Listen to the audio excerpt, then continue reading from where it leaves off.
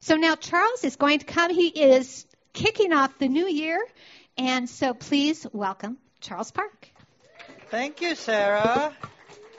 Isn't she great at giving announcements? It's good. Hey, it's the new year. Happy New Year, everyone. Yeah, it's a new decade, 2020. Can you believe it? It's just going by. And it's exciting because new year. Anybody do New Year's resolution? Oh, come on. Come on, I did. Anybody have Oh, I like New Year's resolutions. Isn't it good stuff? Like we resolve to do better, be better, exercise, healthier habits. It's good stuff, right?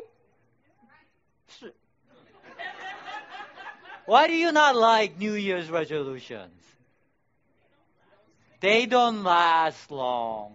It's from a long experience. I mean, we've all done New Year's resolutions, right? We've all done them at some point, and then we realize, you know what, they don't last, doesn't really help, and we just kind of give up.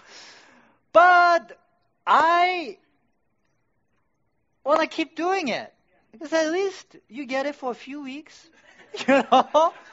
That's helpful.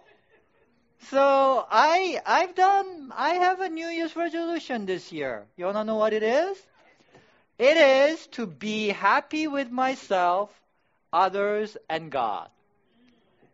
That's my resolution. It's not your traditional resolution because it doesn't have that improving yourself part, right? I'm going to be better in some way, right?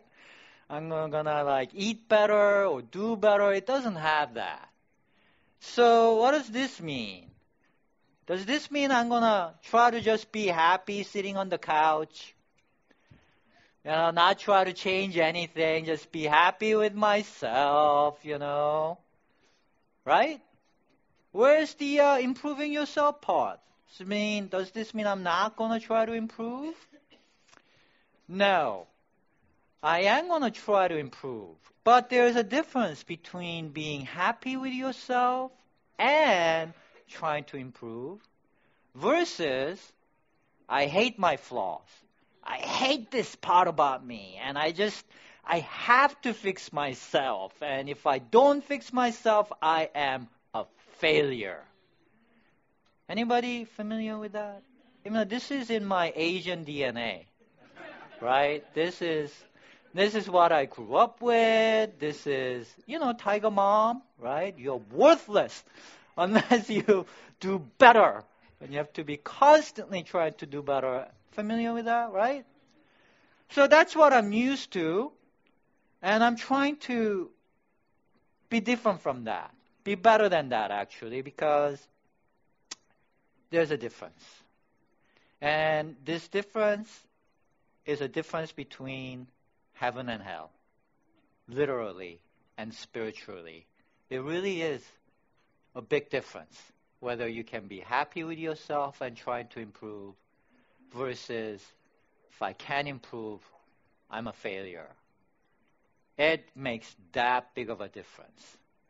Now, why would I say that so strongly? Because I believe this is what Jesus taught in a very important passage. A theologian asks Jesus about how to be saved. It's an important question, right? How do you get saved? It says in Luke, on one occasion, an expert in the law, whenever you see that in the Bible, that's the biblical laws. That it refers to the Bible. He's not a lawyer. He's a theologian, okay? So a theologian stood up to test Jesus. Teacher, he asked, what must I do to inherit eternal life? How do you get saved? What is written in the law? See, he's not referring to the Constitution here. He's referring to the Bible. What is written in the Bible? Jesus replied, how do you read it? The theologian answered, love the Lord your God with all your heart, with all your soul, with all your strength, with all your mind, and love your neighbor as yourself. You have answered correctly, Jesus replied. Do this, and you will live. You will live. So the question being asked is, how do I get eternal life? This word in Greek is Zoe. Zoe. Some people have that name, Zoe. It means eternal life. It means life that is infinite in quantity and quality. Isn't that a lovely name? That's a lovely thing to name someone, I think. It's a wonderful thing. It's heavenly life. So this is a question about how to be saved. And the way to get eternal life is love God, love your neighbor as you love yourself. And that's an important part, because if you don't love yourself, if you hate yourself, then, well, it all falls apart, right? You're going to hate your neighbor then because you hate yourself, right? You have to love yourself, to love each other, love God, right? Then you will live Zoe, the heavenly life, salvation. So this is a very important discussion. This is called the greatest commandment. In another part of the Bible, Jesus adds that everything God wants from us, that you can read from the Bible, is distilled in this greatest commandment. You've heard of the greatest commandment? It's a grand title, don't you think? No other thing is given such a title. So this is not some insightful side story from the Bible that can help us. This is at the very center of Christian faith itself. It's about how to be saved. It's about everything God wants from us. It's the greatest commandment. Now, no one can disagree with the importance of love, right? Who doesn't like love? Anyone willing to admit, I don't care about love. Nothing. Well, everyone thinks love is great. But two questions come up for me from this passage. First is, why is this command so important as to make salvation depend on it? Because, love is a good thing.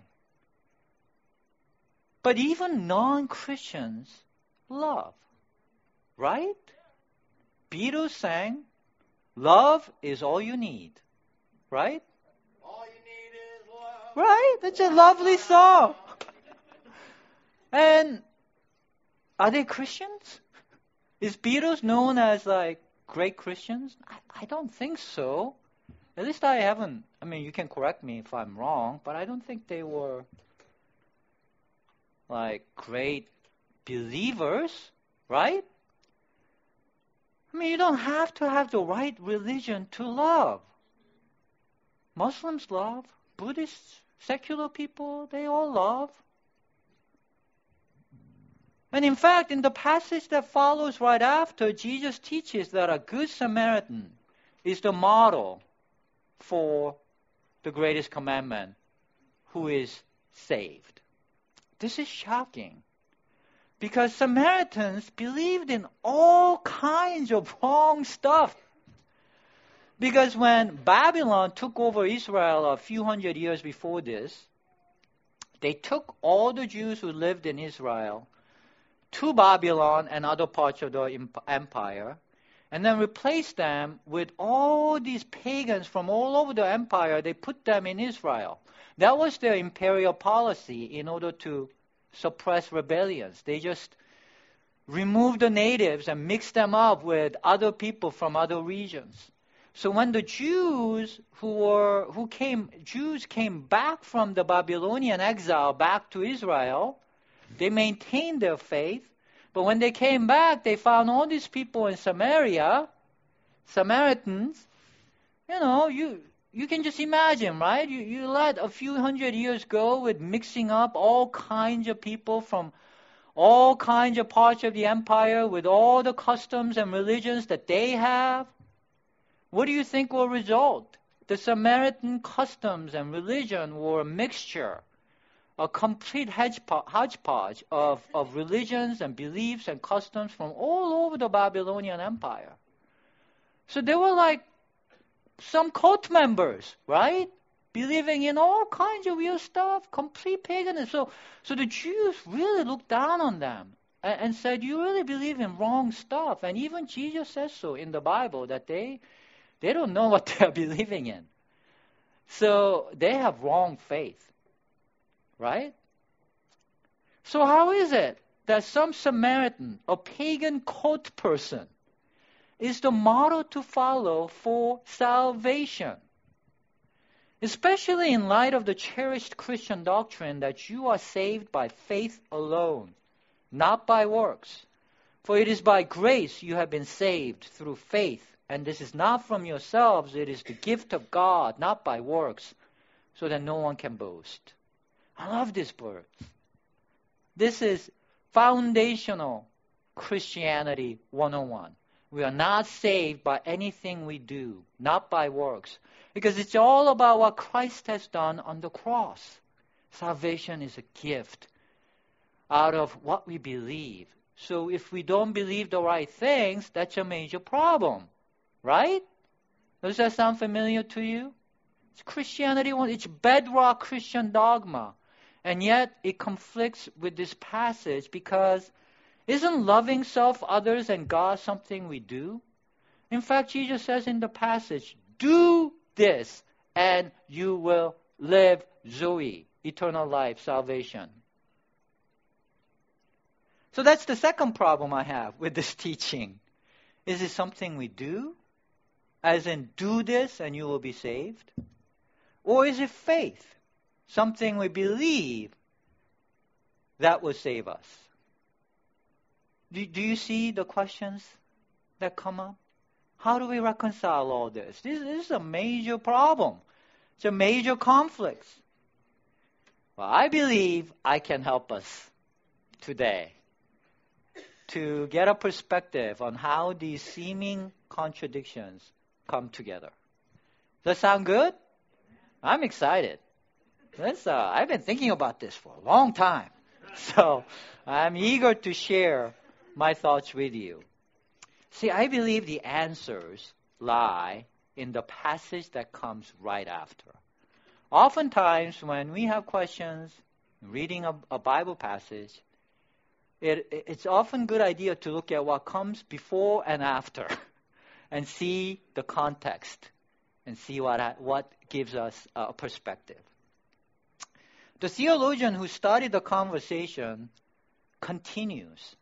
It says he wanted to justify himself.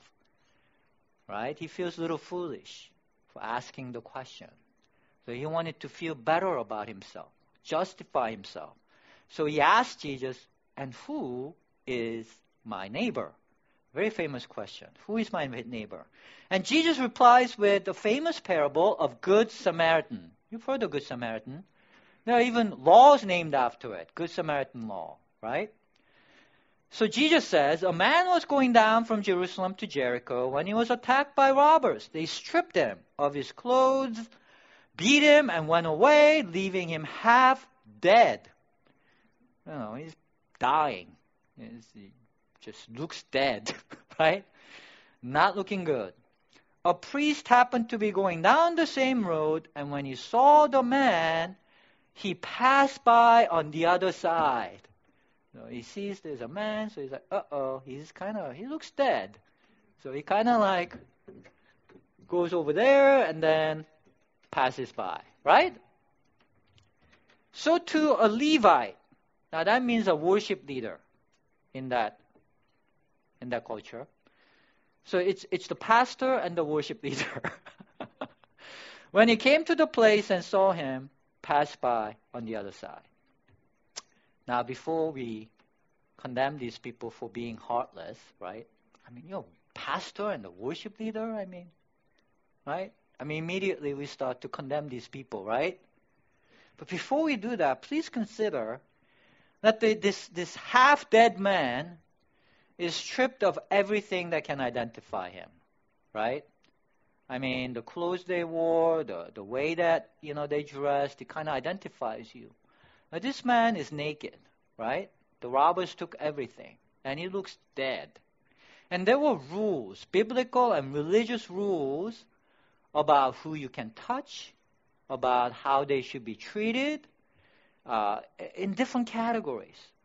If they were Jew or Gentile, member of your tribe or not, free or slave, man or woman, diseased or healthy, dead or not. There were all these rules about how to treat them.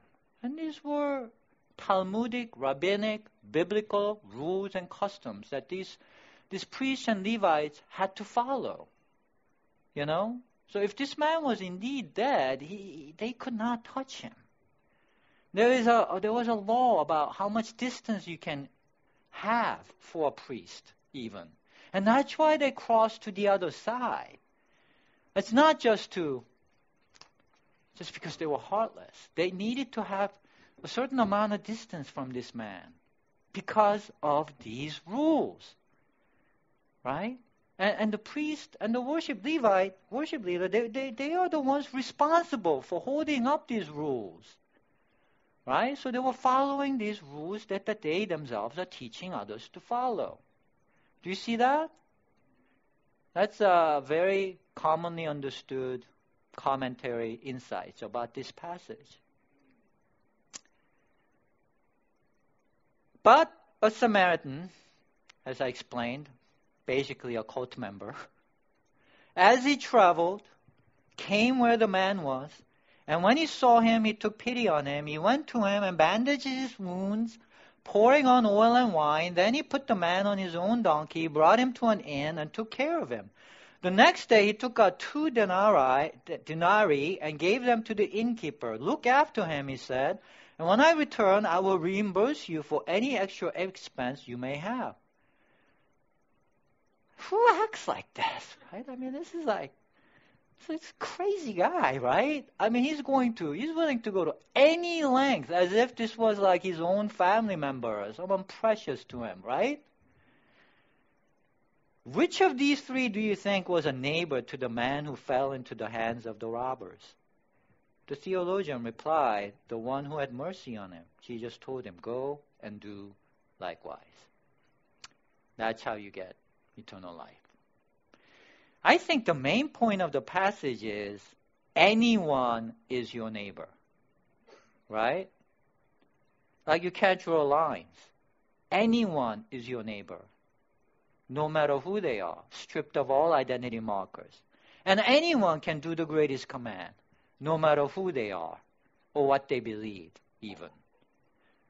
You know, like this beaten man is stripped of all identity. Yet, Jesus is saying he deserves respect and care and worthy of being treated as precious, even if he doesn't belong to your tribe, even if he seems a lot of trouble, even if he is not a big success who can help you, whether he's a good person or a bad person, whether he's a criminal. We don't know anything about this man. But any human being is worth being treated as if they are infinitely precious. It seems like that's the main point of this passage. Yes? Would you agree? And isn't that the message of the cross? Is that not the essential message of the cross, that God, Jesus, is like this good Samaritan, who's willing to go to any length, even give up his own life for our sake, before we have done or believed in anything, as the Bible teaches us? Before we were even born, God would love us and thinks of us as so precious that he would be like this good Samaritan, do anything to heal us, to protect us, and love us, because we are so worthy in God's eyes, even if we are a complete failure, even if we don't believe in the right things. It doesn't really matter, because it's all about what Christ has done on the cross. It's not about anything we do or believe. We are just infinitely worthy and precious in God's eyes, and he would treat us like this. And if we believe that, that's what makes us Christian, right? Isn't that the whole Christian faith? Wouldn't you agree? That we believe in the cross? That's the thing. That is the critical part in all this. It's unconditional. It's unconditional. And that is where salvation by faith alone and the greatest commandment connect. It's the unconditional love. Christian faith does not ask, who is my neighbor? Who is my fellow believer? Who is worthy? Who is in? Who is out? This priest would have been compelled to save a fellow Jew, a fellow priest, a fellow believer. But because he believes some people are worthy, they are the elect, they are the chosen, they are the saved, and others are unbelieving, unworthy, not my neighbor, and not knowing which one this dying person belongs in, his behavior changes. According to who is my neighbor? That question that theologian asks. The neighbor that I must help. The member of the tribe I must stand with. Who is my brother? Who is my sister? That's the mentality of the theologian who wants to justify himself. In contrast, the Good Samaritan is a model of someone who doesn't care at all who you are. All people are precious to him. And that is the unique part of the greatest commandment. To love and accept self, others, and God, not because of the good qualities we have or the good things we believe, but no matter who we are, stripped of all identity markers, to accept all human beings as precious in your heart, that is to have faith in the cross. That is the unique message of the cross. The cross doesn't differentiate. Then you will not harm others.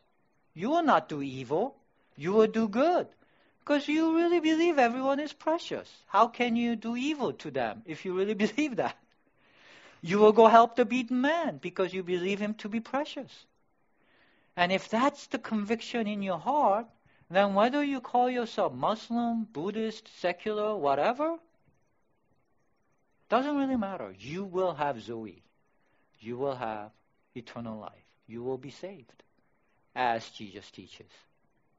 And this is how the salvation by faith alone and the greatest command become the same thing, actually. Do you see that? They are one and the same. If you really believe this message of the cross, then you will do the greatest command. Because you will have to. It's what you believe. To act like this Good Samaritan is to believe in the central message of the cross that draws all people in. As Jesus said, when I'm lifted up in the cross, I will draw all humanity to myself. All humanity. Whoever, whatever you call yourself. No lines. If that unconditional love is in your heart, then as Apostle John says, Beloved, let us love one another, for love is of God. And everyone that loves is born of God and knows God. So he is connecting what you believe, what you know, and what you are born of with what you do in love. You see that? And the love, the word in original Greek here is agape. You may have heard that word, agape. It is unconditional love. There were different words for love in Greek. This one is unconditional love. It is divine love. As shown by the cross and the Good Samaritan, that shows no distinction. And that makes our faith and our position very broad and very narrow at the same time. You see that? You see, anyone who loves without distinction is our fellow believer. It doesn't matter what religion they have. They could even have cult-like beliefs like the Samaritan, right, in this passage.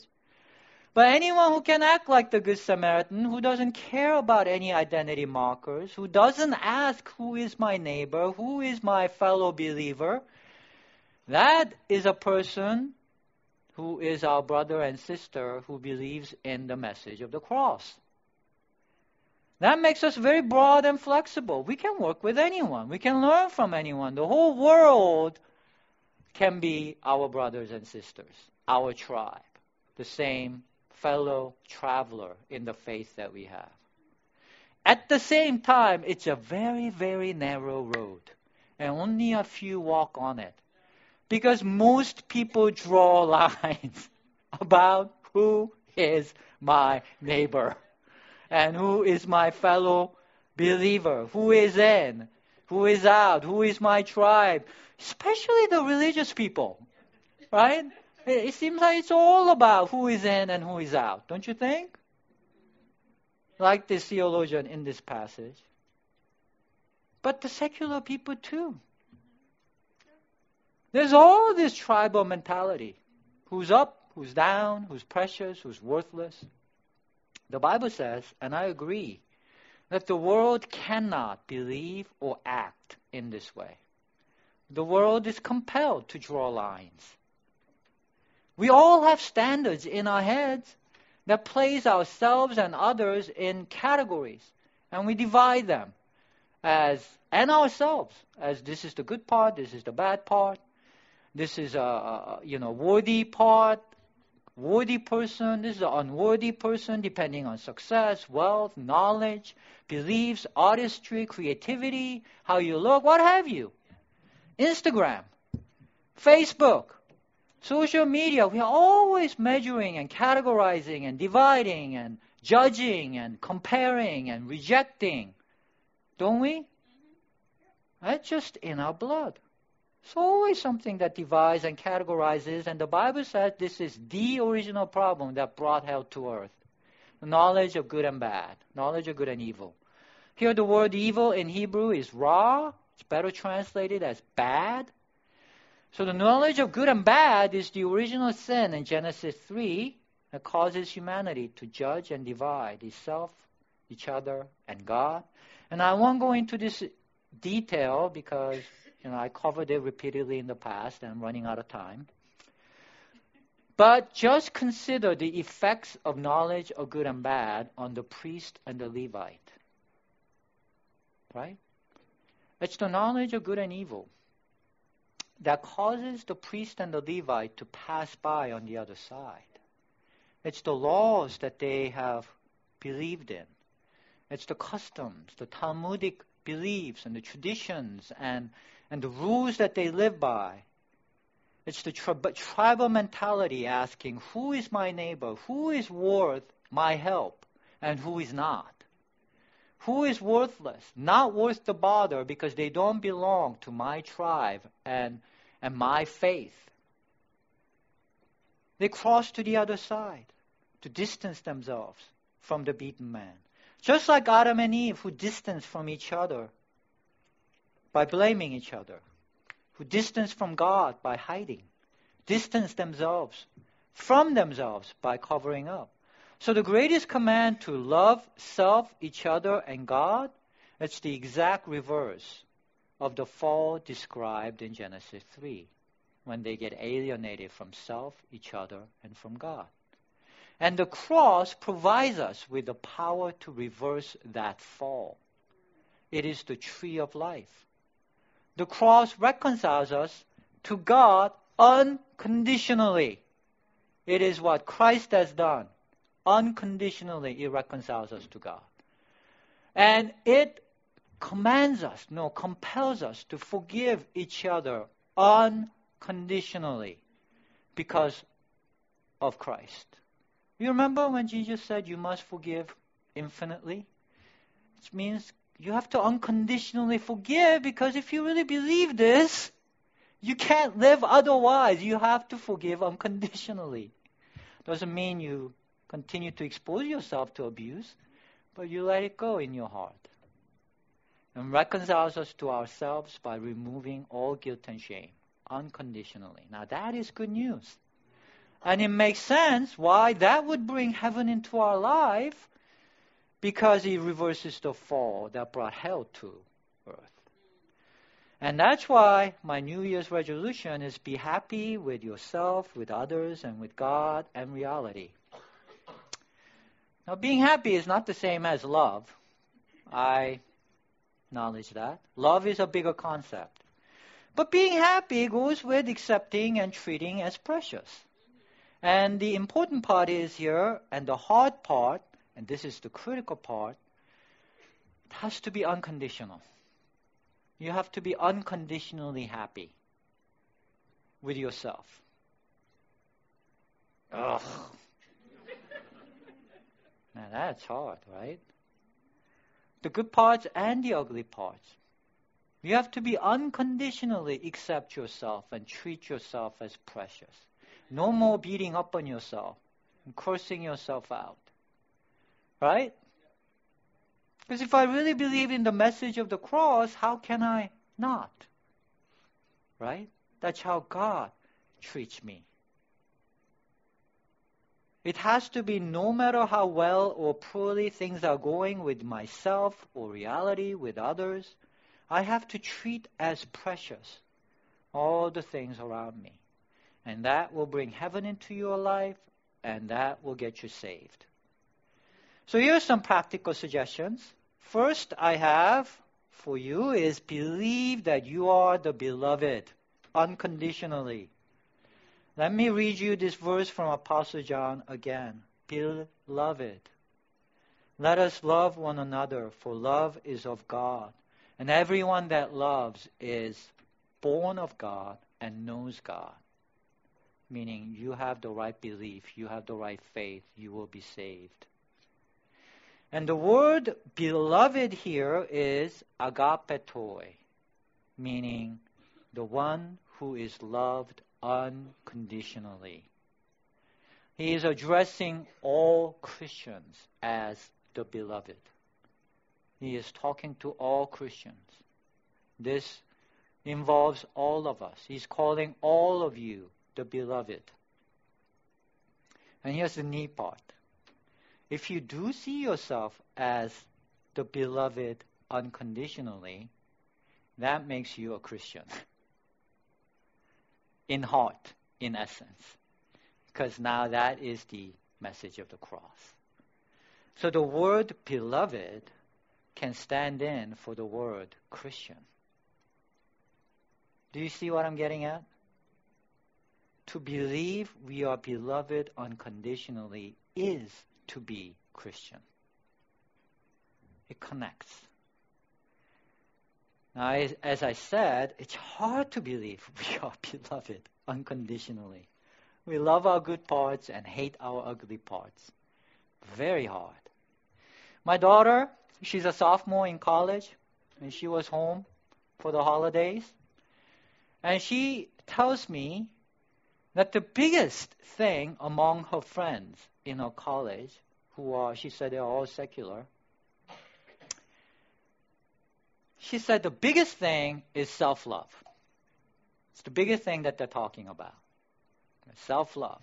You know, that's what they're trying to get better at. That's their New Year's resolution, or that's the thing that the colleges are talking about to help you be happy, to have, you know, to make it through college without, you know, terrible things. You know, it's the thing that they talk about, self-love. And I'm glad for that, actually, because self-love is part of the greatest commandment, right? Love your neighbor as yourself. So that's great. Rejection of the self is the first thing that happens in the fall. So I'm glad that people, even secular people, really grab onto this. But where does self-love come from? It feels very fluffy to me, right? How do you self-love? And it's easy to love the good parts, Where does self-love come from? Where is it anchored? What about the ugly parts? Where can we anchor the self-love? What makes us precious? I believe worth is conferred. Like the diamonds, right? I've always wanted diamonds. They're just rocks. They're just rocks. Why is it worth like tens of thousands of dollars, maybe millions? Some of these things. And I'm like, they're just rocks from the. Well, it's because people confer worth upon it, right? People believe it's worth a lot and precious, so it becomes precious. I believe worth is conferred. The one who sees us as beloved is what makes us worthy. Whatever you call it, that is your God. If that's your boyfriend, your husband, your wife, your job, your Instagram follow account, whatever that is, that becomes your God. Because that is what determines your worth. You wouldn't be able to live without it. But it becomes an idol that will break your heart because all such love is conditional. And as soon as it becomes conditional, it becomes part of the knowledge of good and evil. If I perform well at my job, that's what makes me worthy and good. That's knowledge of good and evil. And if you base your self-love, your worth upon such things, it will break your heart. Because when your worth becomes conditional, it'll just crumble. It is of hell. It'll only work to distance yourself from yourself and others and from reality. Isn't that our experience? God's love is unconditional. The cross is unconditional. God calls us the beloved unconditionally. That can become an anchor in your life you can build on that is sure. It is the solid rock. This is why faith is so important. I don't think it's possible to really be happy in your life in the long run without such faith that you are beloved unconditionally. I don't care whatever you call that, or wherever you get that from. But that is the heart of the cross. That is the faith that will save you. Now, this doesn't mean we don't see our flaws. Stop trying to improve, but you can improve from the place of acceptance. We need to work on becoming like the Good Samaritan, taking in this message. This is our chief discipleship task as a Christian. This is what makes you a true Christian. And this will help us to fight tribalism. Tribalism is taking over the world today. From racial angle, from national angle, from political angle, from religious angle. Tribalism is a fruit of knowledge of good and evil. It is of hell. The problem is Christianity as traditionally understood becomes all tribal. Do you believe in the right doctrines? Do you go to the right church? Do you have the right sacraments over you? There are 13,000 denominations within the Protestant tradition alone. And so many of them believe they believe the right thing and others are going to hell. Right? Tribal. Right? Now, I am saying something that says this is the right faith. So in a way, you could accuse me of being tribal. Perhaps. But it is a very broad and very narrow at the same time. Do you see it? Do you see how that is? So broad and so narrow at the same time. And that accords with what Jesus taught in the New Testament. He speaks in both ways. Very broad and very narrow.